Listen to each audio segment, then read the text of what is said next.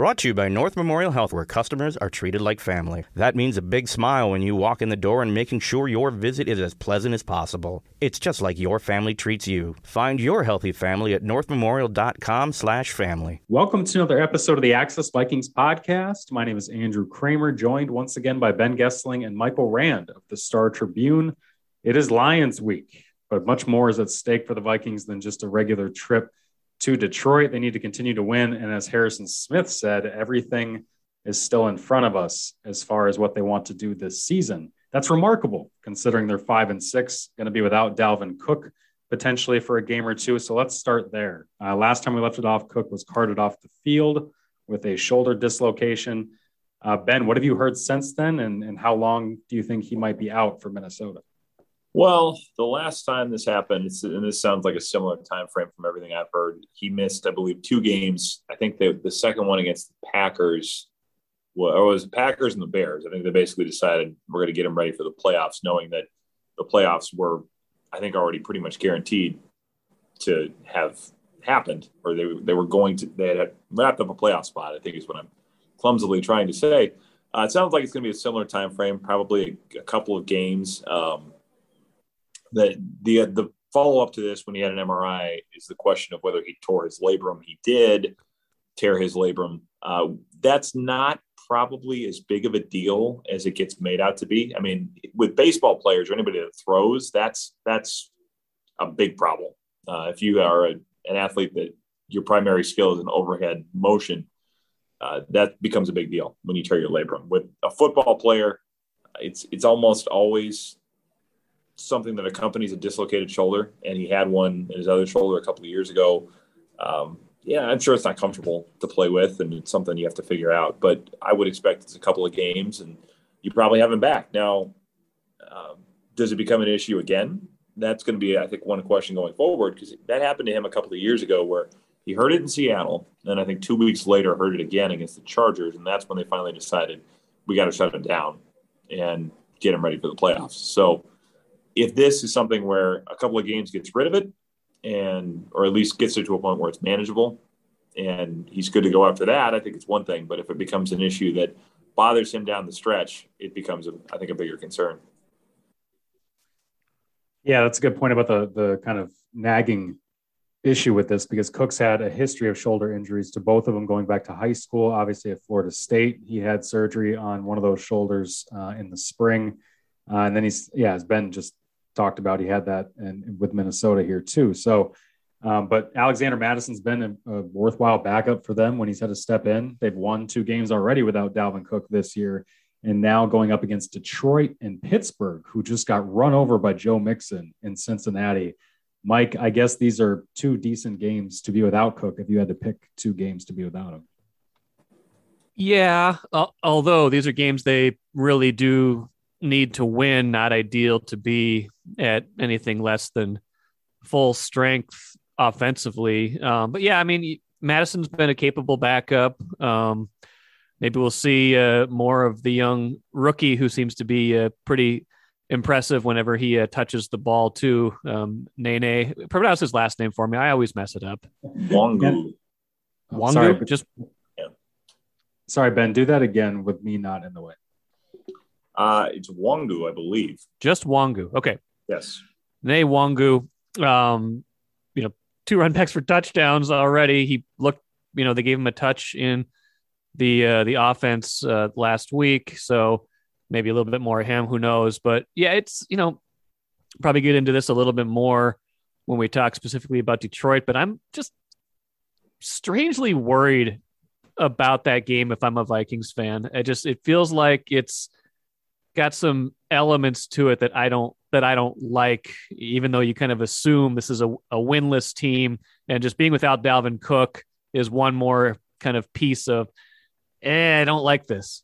Yeah, we'll get to Kenny. Let's talk about that right now, because I wanted to get into this December stretch for the Vikings, where it's going to be pivotal, obviously, for them to win enough in a pretty mediocre NFC to get in, because they do still control what they want to do. If they keep winning, they'll get in.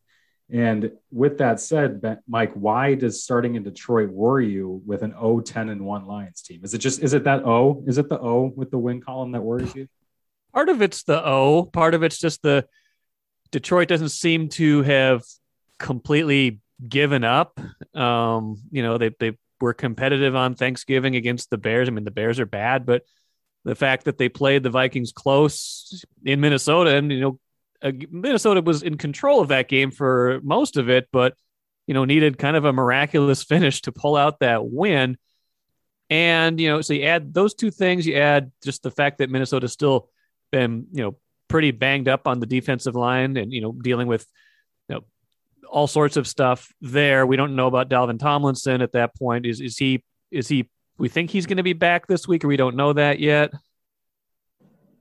I mean, he could come back this week. He's unvaccinated, so it's a 10-day mandatory quarantine, essentially, when you test positive, which our understanding is that he did test positive. So he could be back, I think, by Thursday or Friday. I mean, I think he went on the COVID list last Tuesday. So when that clock starts, if that's your first day on it, I assume that's the case. So I think he could be back and could conceivably play. The question is he in shape to do that? Is he ready to go have a big role? But yeah, I think he should be able to come off the list if he's asymptomatic and not affected by COVID that much. I would venture to guess if he's breathing, he's playing for Mike Zimmer right now. Yeah, I mean, because maybe got to be breathing without symptoms, though. Yeah, I mean, exactly. Sure. If he's out, that's all four starters potentially out again. And then, for all of Detroit's weaknesses, and it's a long list. They run the ball reasonably well. They've got, they ran the ball pretty well against the Vikings last time they played them. They had over 100 yards. They probably didn't do it enough.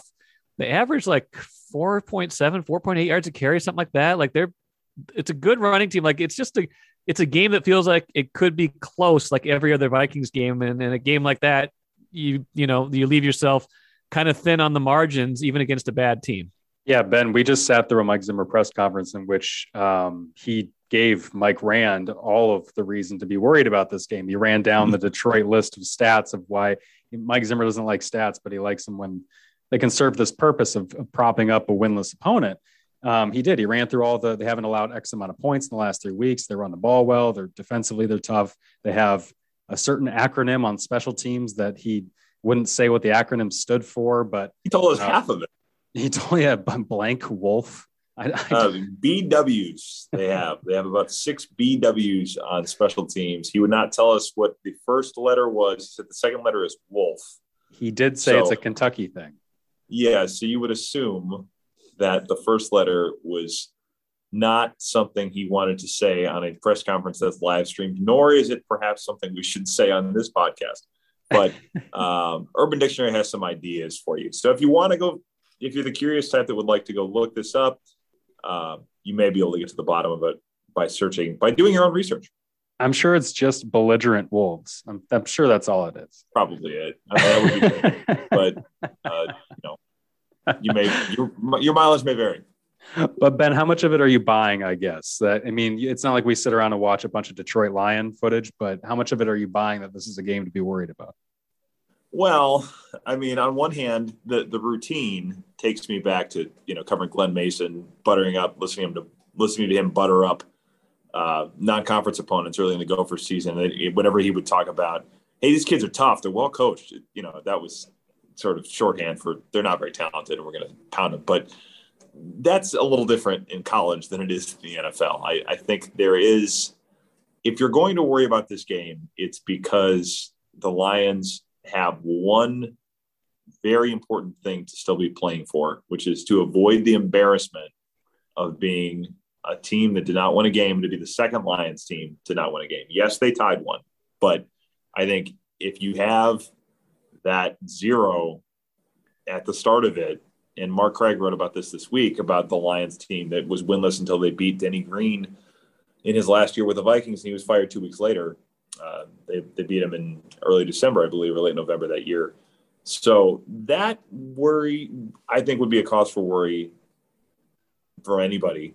And it's a team that you, by all accounts, should have lost a game to last time until you bailed it out in the last couple of minutes. Yes, the Vikings controlled that game, but they had to go win it in improbable fashion. So Yeah, I think it's worrisome in that sense. Now, it's a team that doesn't win a game, which speaks to the level of proficiency on the other side of the ball in a lot of ways. But yeah, I think if they were 1-9-1, I think it'd probably be a little easier to say, yeah, this one's probably going to be fine.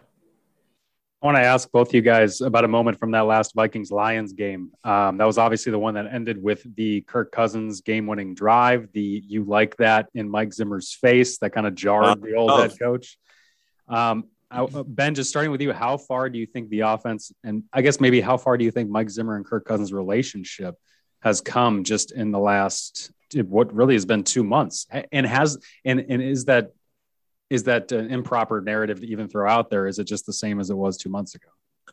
I think the relationship is such that they understand one another better. And Kirk said it last week that they understand in so many words that if they don't win, the two of them are going to have their rear ends in a sling more than probably anybody else in the building, with the possible exception of Rick Spielman. But I don't think the two of them are ever going to be as tight as Zimmer and, Deion Sanders, or, you can pick any number of players that he would put on that list. I don't think it's that type of a relationship. I don't think it has changed to that.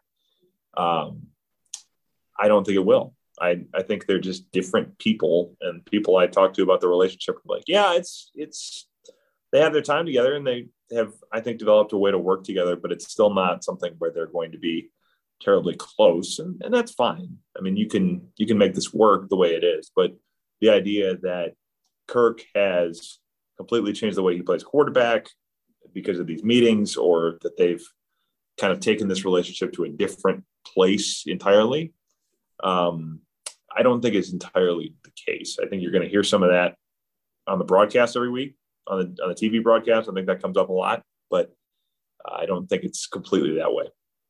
Well, how far, maybe question for both of you guys, how far has the offense come? Like, has the offense changed? Do you think it's certainly become more aggressive? There's things that have changed behind the scenes, certainly, but it seems like the offense has been a little less conservative since then. Yeah, and Cousins has pointed some to the play calling, and I think that's had something to do with it. We've heard a little bit about him probably getting nudged in the direction of being a little more aggressive, in part because of the play calling, and play callers just putting in, and the offensive staff just putting in more stuff that allows him to go downfield, where he talks a lot about, this is where my reads take me. And if your reads are taking you to downfield shots because they're in the game plan more often, that's, I think, part of it as well. But yeah, I think a lot of it is probably coming from there. And that piece of the equation isn't probably talked about as much as it should be.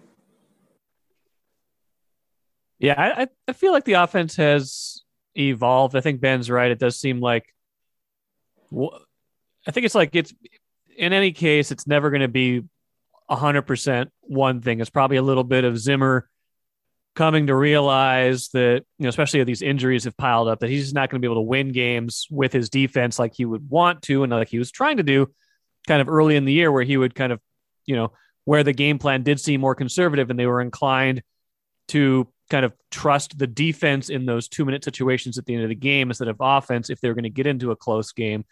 I think Kirk has made some different decisions, and I think that the play calling has been different. So I think the offense definitely has evolved. I doubt that the relationship between Cousins and Zimmer has evolved all that much beyond the fact that they are communicating better.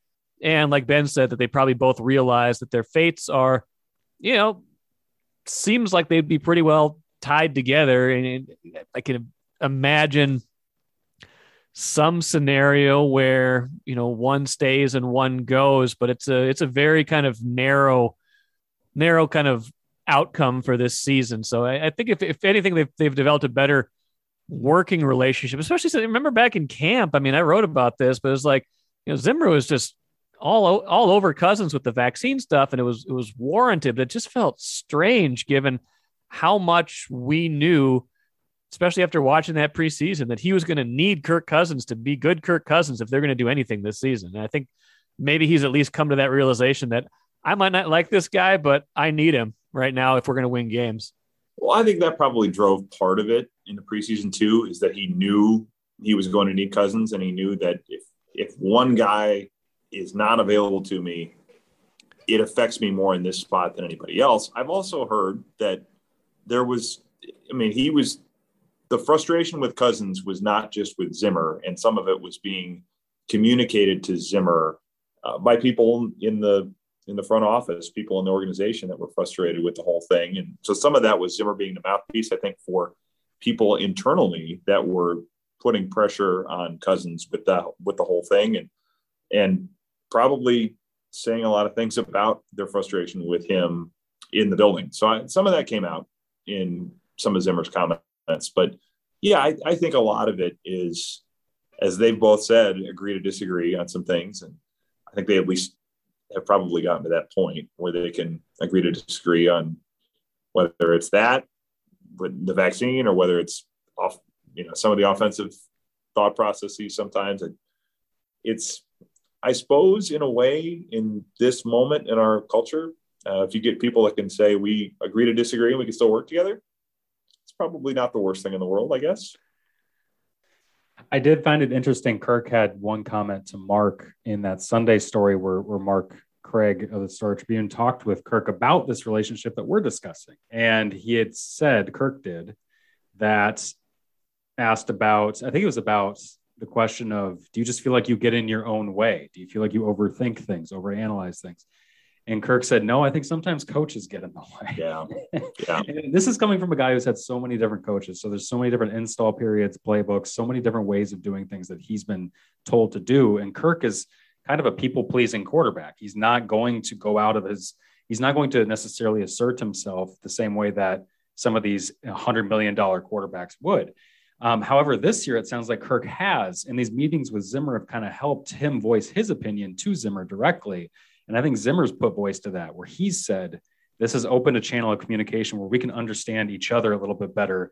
And that when these moments of frustration pop up, you at least have that base level of understanding where each other's coming from. And for them to be 4 years into this, and we've finally come to that point, I think speaks to where the relationship was at previously.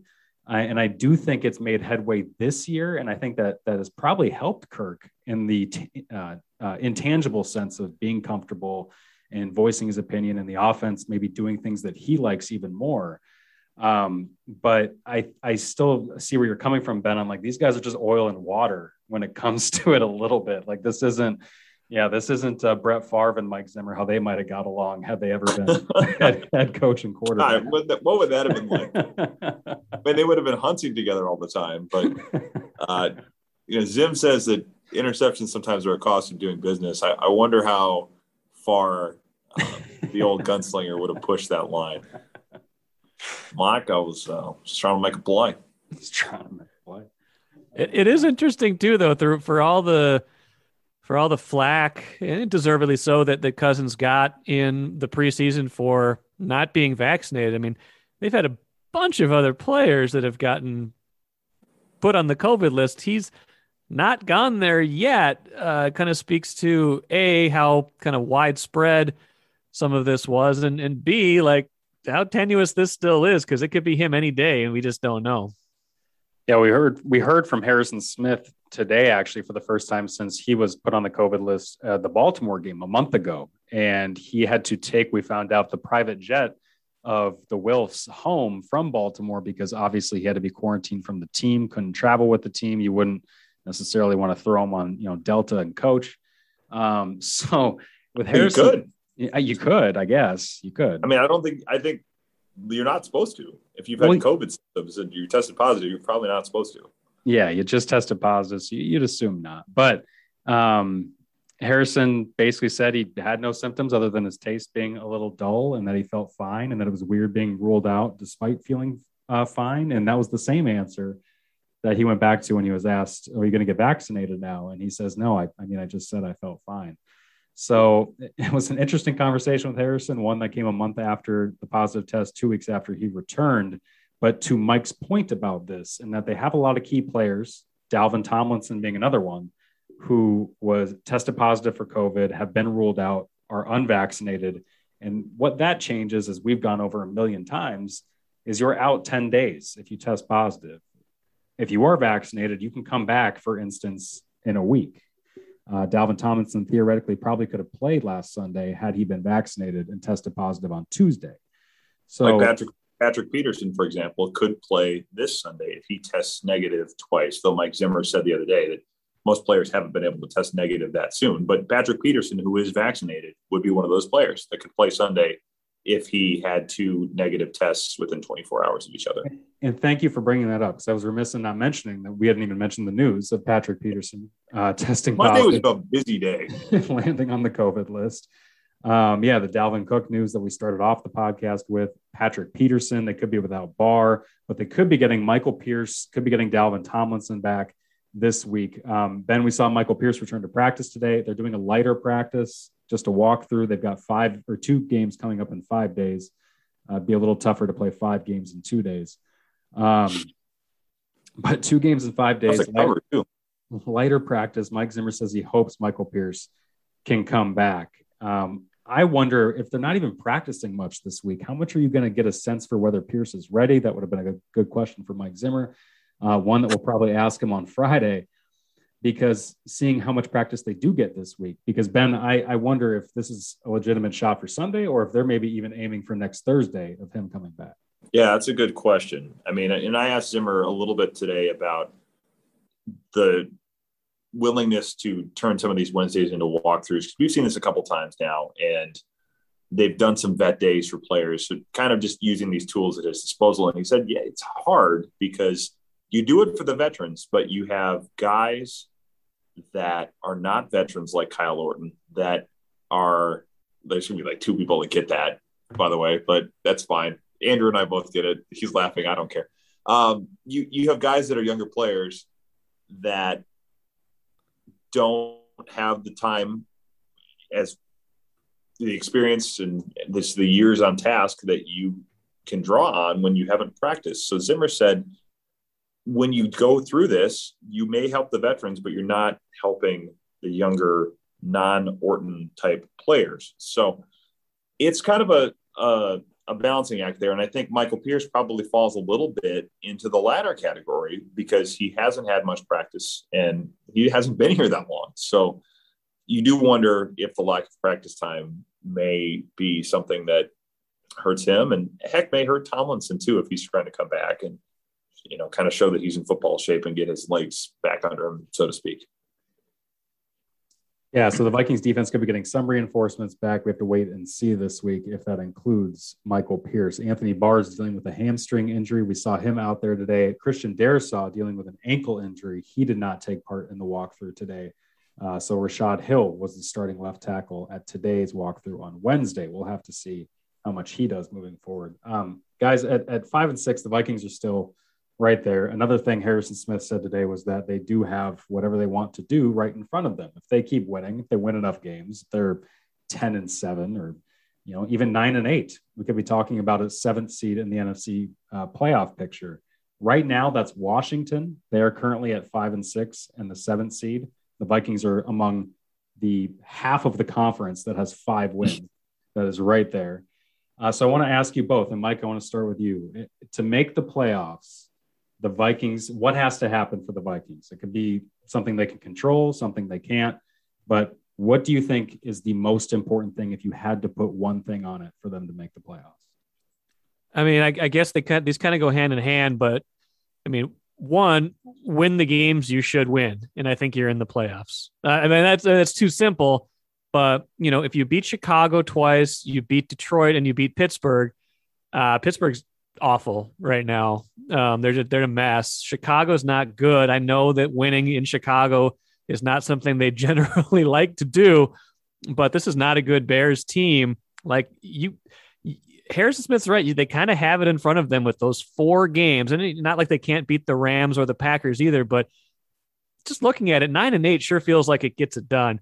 And in order to get that done, they kind of need to keep playing like they have been playing, which is to stay aggressive on offense. Because I don't see the defense getting enough guys back quickly to be, a really good defense. I just think they're going to be missing too many guys, and then again, it doesn't even account for other guys that might go out as time goes on.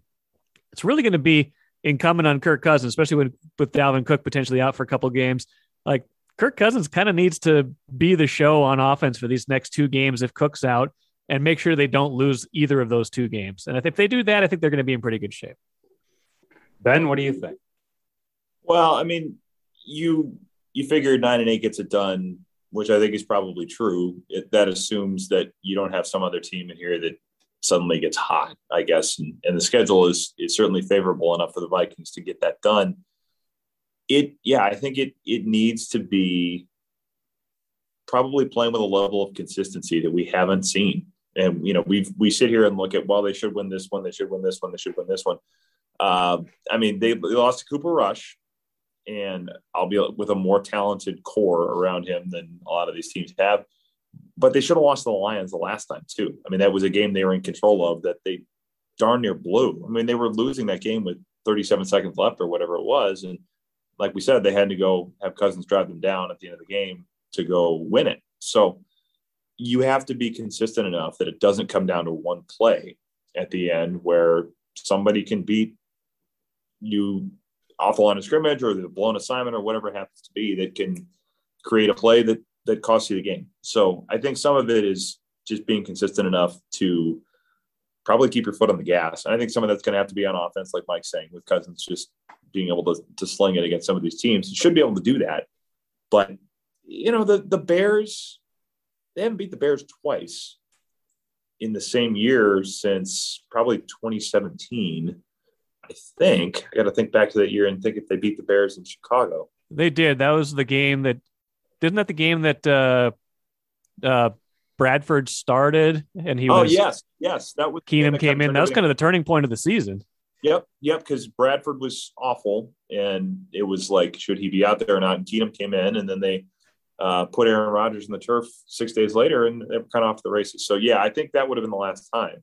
They certainly did not in 18. I mean, they've had trouble with them at US Bank Stadium when they needed to win and get in the playoffs. So that would be the thing that would concern me a little bit. And the Bears are not good. The Bears seem like a mess organizationally, but there's still enough pieces on that defense that even if it's not completely healthy or what it was with Khalil Mack out, that would worry me a little, trying to beat them twice in a span of 4 weeks.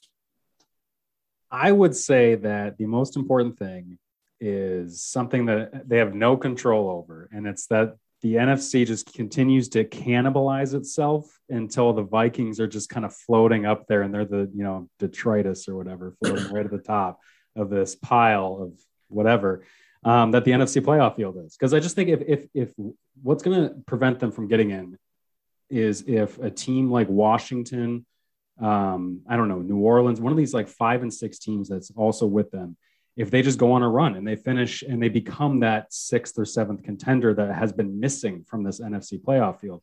Because San Francisco has a really easy schedule on the way out. And if you look at them, you think, okay, they're probably going to be too far ahead to catch. So if Philly, New Orleans, Washington, you don't have that tiebreaker. And then that too, and you're missing the tiebreaker. You have it against Carolina. I think they're missing it against somebody else too, important. But I guess they've only lost to Dallas, Arizona. Who else? Anyway, point being, I think the most important thing is that the water level just stays low enough, right, in the NFC, because I think they will beat Chicago, if not twice, at least once. I think they'll beat Pittsburgh and Detroit. I don't share the same fear that Mike does about this Detroit game. I think they're going to be in it in part because the NFC is just so weak. And I think if all that has to happen is the NFC just stays weak. And Ben, Mike, I don't know if do you guys see an NFC team where you think, yeah, they might go on a run, or is it just going to be, the Vikings are going to make it and it's not going to feel like much of an accomplishment? I mean, Washington, maybe just in the sense that they've been there. But I don't know. It's hard to trust them too. How much are you going to get out of the retreads of the 2016 Vikings? I mean, is Taylor Heineke going to keep it up? Late night movies, baby. Yeah. Scott Turner's there too, I think. I mean, that would maybe be the one, but even talking about this, I don't sound like I'm even convinced of it myself. I mean, Philly, I don't see that either. I mean, they've had interesting moments with Jalen Hurts, but I don't think there's a team in there that's going to go get to 10 wins or something that is going to just take off. And the Saints, especially with the quarterback situation being such a mess, I think that would be the other one you'd say they have the pieces to do it, pieces on place. But I just don't see that with the quarterback situation being for them what it is. I think with where we sit right now, it almost is kind of when they're 5-6, when they've got the schedule in front of them. I think it's probably the best thing to say is either outcome they will have earned. If they don't make the playoffs, they will have earned it because they will have lost a game they should have won. And if they make it, they will have earned it because they would have had to go at least 4-2, I think, down the stretch. So I think it kind of makes a decision about the future a little bit easier if you think of it that way. But that's kind of how I look at it right now. They will have earned it. They will have earned whatever they get either way. I disagree with there is absolutely a path where they can make the playoffs and not really have earned it. I mean, I think there is because of the 7th playoff seed, because of the NFC. There's a way that, Mike, what if they make it at 8 and 9? If they make it at 8 and 9 as like a 4-team tiebreaker, then you're right. But it's going to be hard to make it at that. Like somebody's going to go better than 3-3 in this stretch, aren't they? Like you would think, even if everybody's 5-6 right now. I just don't know. We'll have to see. Yeah, I don't know. I at this point I can't put any money or faith on that. Not every team is not going to go 3-4 the way out. If there's a mathematical way to do it, I think this NFC field could do it. All right, let's start with the mailbag here. We got about 15 minutes left. Skull or whatever wants to know, what questions do you guys still have about this Vikings team? He's flipping it on its head. He wants to know, what do we still want to know about this Vikings team? And that's a great question. I think Ben put voice to it a little bit on our previous topic about saying consistency, not being able to string together. 1 week the offense puts up 180 yards against Cooper Rush, and the next week it's Justin Jefferson puts that up by himself against the Packers. It's just kind of that ebb and flow. I guess the big question I have is who's the center long-term and who's the right guard long-term, because the Vikings have not figured out either of those things. And those are two pretty big ones, because Mike Zimmer just got done talking about the running game and why it's been so hit or miss for the Vikings in the past few weeks. And he mentions the offensive line not firing off aggressively enough, not getting that push. They're getting driven backward, kind of the same stuff we've been seeing over and over. And I think a big part of that is their interior line is still nowhere near figured out. So I guess that would be my biggest question. Ben, what do you think? I'm going to go probably a little more wide angle lens on this, go big picture, and say, what are the Wilts thinking right now? We're not probably going to get a great answer to that question until they're sitting at a press conference or not in January to announce they've relieved whoever of their duties, or if that doesn't happen, we'll know kind of what they think there. But I would love to know in clearer terms than we know now, because we hear some things, but I would love to know what they're thinking of all of this, because you're sitting here 5-6. Yes, you still have a chance, but does getting in at 9-8 or 8-9 and losing in the first round, is that impressive enough to keep everyone around? Is that enough for you to say, let's keep rolling with this approach the way it is? Or are they getting to the point where they say, we've sunk a lot of money into this. We've put every resource we could possibly put behind trying to build a championship with this group, and it's not happening. So, put it another way, I guess. How much does the last playoff spot get you in terms of job security, and how much does this sort of become like Chuck Fletcher and Mike Yeo getting into the playoffs late in the season every year and losing? And at some point you say, this isn't really that impressive. Yeah, that's a great one. I started off by wanting to know about a little ornament on the tree, and Ben wants to know if the tree's rotted, which is a great question. Mike, what do you think?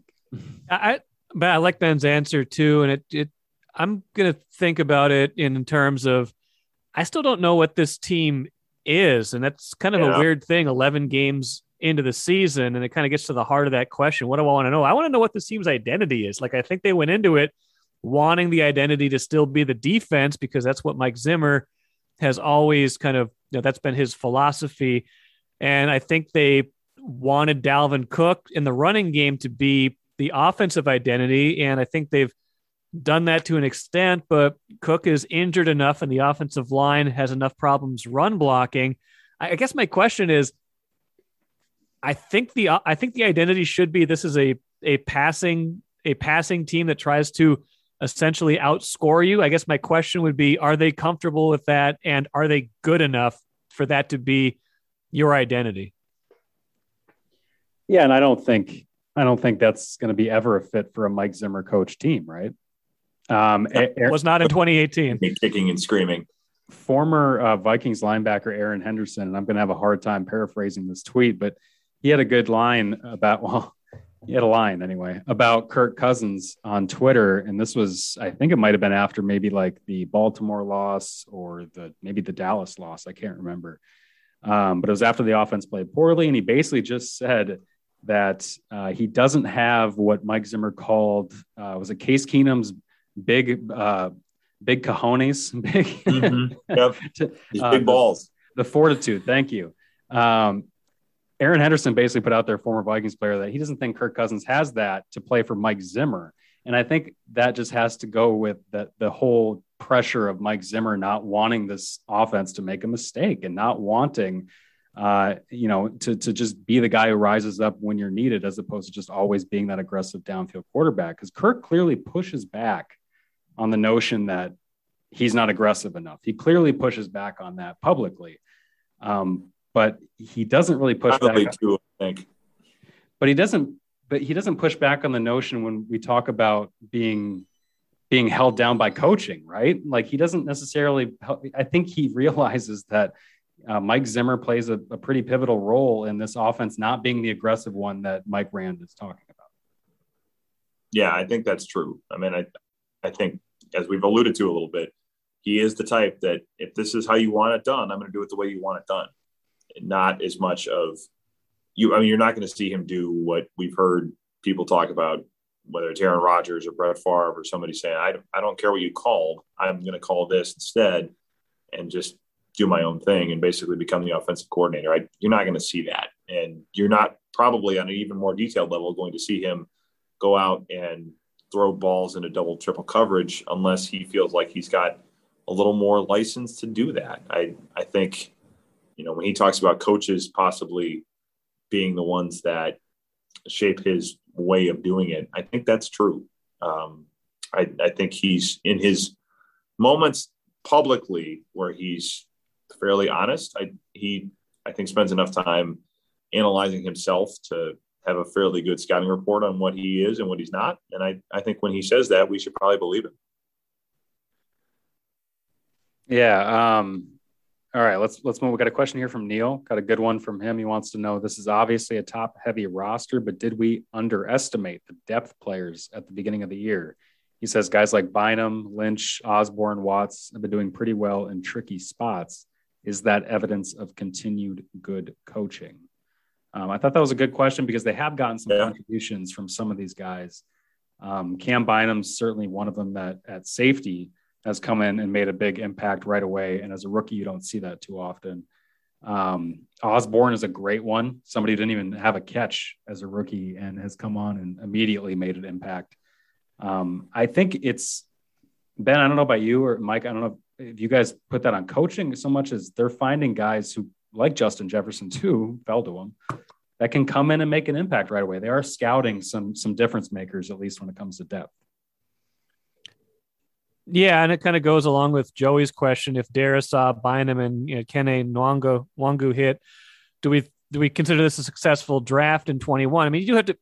We are very, quick to judge draft classes, and I think they've definitely had some misses in recent years, but the draft class is looking a little bit better now that they've been forced to use some of this depth. And yeah, I think their younger players, their depth players have been a little bit better than I thought.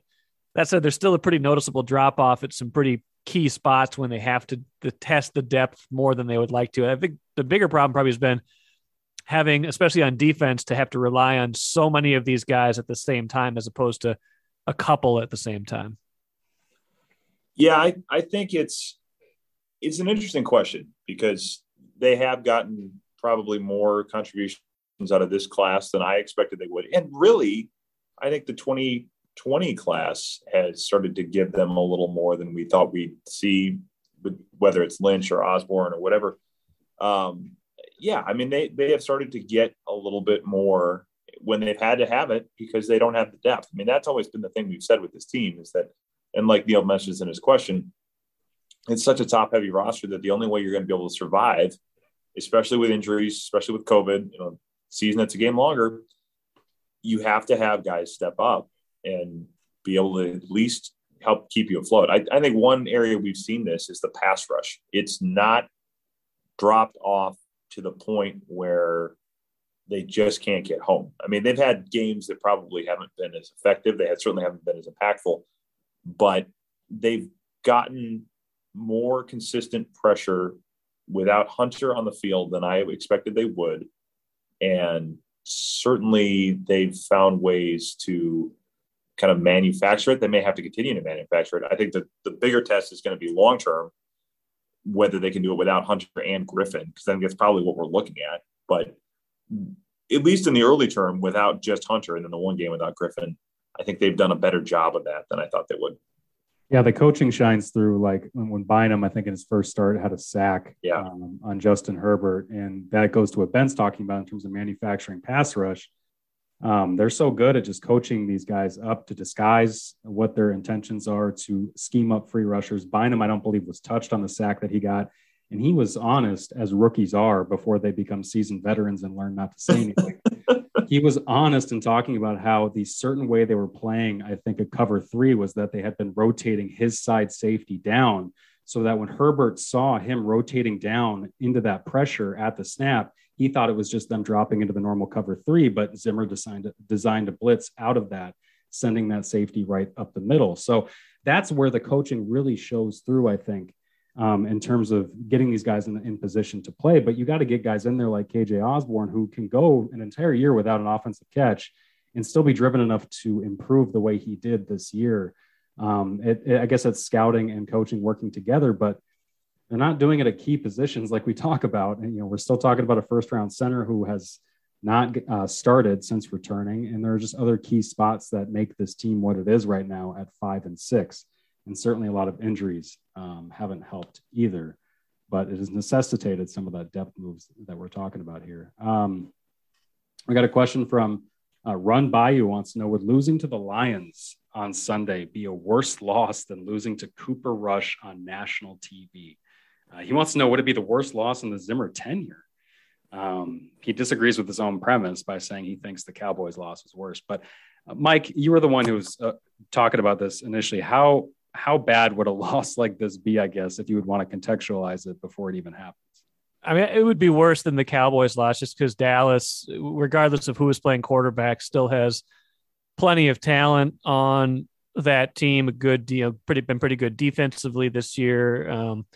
So as difficult as that loss was and as hard as they made it on themselves in that game, losing to a winless team with this much at stake would certainly be worse than that. And when you think about it big picture, it could be the worst loss of his tenure. And it's not too far-fetched to say that. I mean, it's kind of, I don't have every loss like cataloged in my brain, but I can't think of a lot of worse ones than that, at least with as much on the line. I mean, maybe losing to the Bears at home at the end of the 2018 season, that was pretty bad. When you had the playoffs right in front of you, but that's the only other one I could really think of.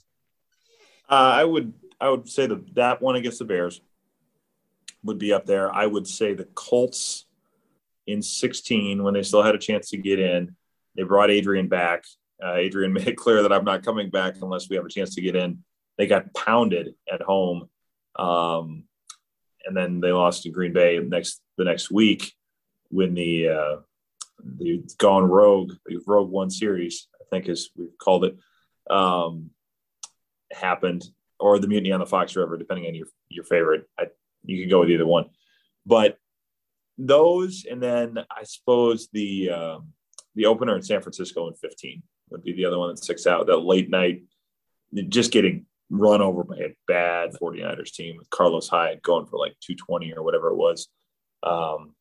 Those would be the ones probably that stick out the most to me. If you lose this, I think it's certainly in the conversation. I think it may be the loss that has the most impact on Zimmer in the long term. And I get the point about division games are always close, but if you lose this, you then are saying we have to win 4 of our last 5 to get in, probably. And it's another NFC loss, which doesn't help in tiebreakers. So it may be the loss that eventually proves too much for Zimmer to overcome. So whether it's the worst or not, hard to say, but it may be the one that ultimately ends the conversation.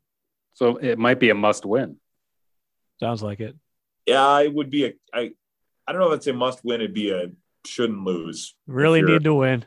Really need to win. Serious. If you're serious about going, just do what you should and win.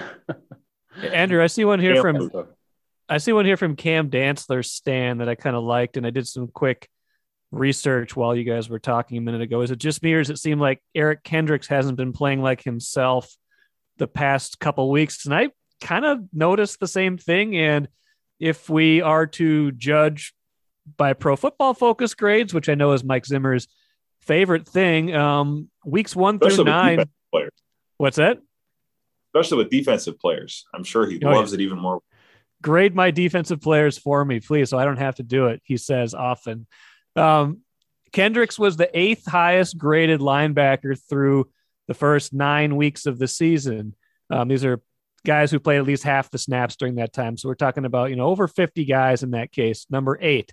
The last 3 weeks, he is 33rd, and it's been mostly in run defense that he's been graded out poorly. So I don't know if some of that's been he's been missing those other guys, but it's been noticeable to me too. I'll add just quick that the Vikings actually just put out their injury report for today, the first one for week 13, and Kendricks is on it with an arm injury. So that's the first time I think we've seen him on it this year, if I can recall. And so maybe he's not fully healthy right now. And him and Xavier Woods are the only 2 defenders who have played every snap for them this year. So maybe it's just catching up to him. Michael Scott, nervous.gif, if he's on there. I was nervous 45 minutes ago. Thanks, Andrew. I'm more nervous now for Vikings fans going into this one. We should run through that list because Anthony Barr officially did not practice in the walkthrough. Neither did Cam Bynum, Christian Darrisaw. Michael Pierce did practice, but he's not on it. He was cleared to return to practice today. And then Dalvin Cook, of course, did not practice today. So Patrick Peterson isn't here. He's on the COVID list. That could be without him as well. So there's a lot of uncertainty ahead of a must-win game as we've tapped it here at the Access Vikings podcast. Any last thoughts before I just on the Kendricks thing quickly. It's interesting that they graded him that way in the run because the moments that were sticking out to me were almost more in the passing game. They've had a couple. I think the Packers maybe hit him on one where he was trying to chase, I think, somebody downfield on a seam route that he got beat. I think there's been a few of those where people have tested in the pass coverage too. But yeah, there's probably some missed tackles I'm forgetting in the last few weeks that have contributed to the grade against the run. But yeah, I've kind of thought that too, that he's showed up in some areas where he doesn't come out looking so good more often than you expect. I would venture to guess there's one play against the Niners, a 20-yard touchdown that he might contest that probably had a negative impact on his Pro Football Focus grade. That's probably true, yes. He was fairly diplomatic about it. His head coach certainly, and that's the other thing we should ask today as we sit here and debate questions we should have asked, whether Zimmer sent any of those plays into the league. Yeah, I'm sure he did. They get up to 10 that they can send every week. I'm sure Zimmer wanted to send a whole lot more than 10. All right, guys. Well, that'll be it for the Detroit preview edition of the Access Vikings podcast. We will be talking to you next time after the Vikings-Lions game, discussing whether it was a strong must-win or a pretty bad loss. Maybe you should get off the podcast.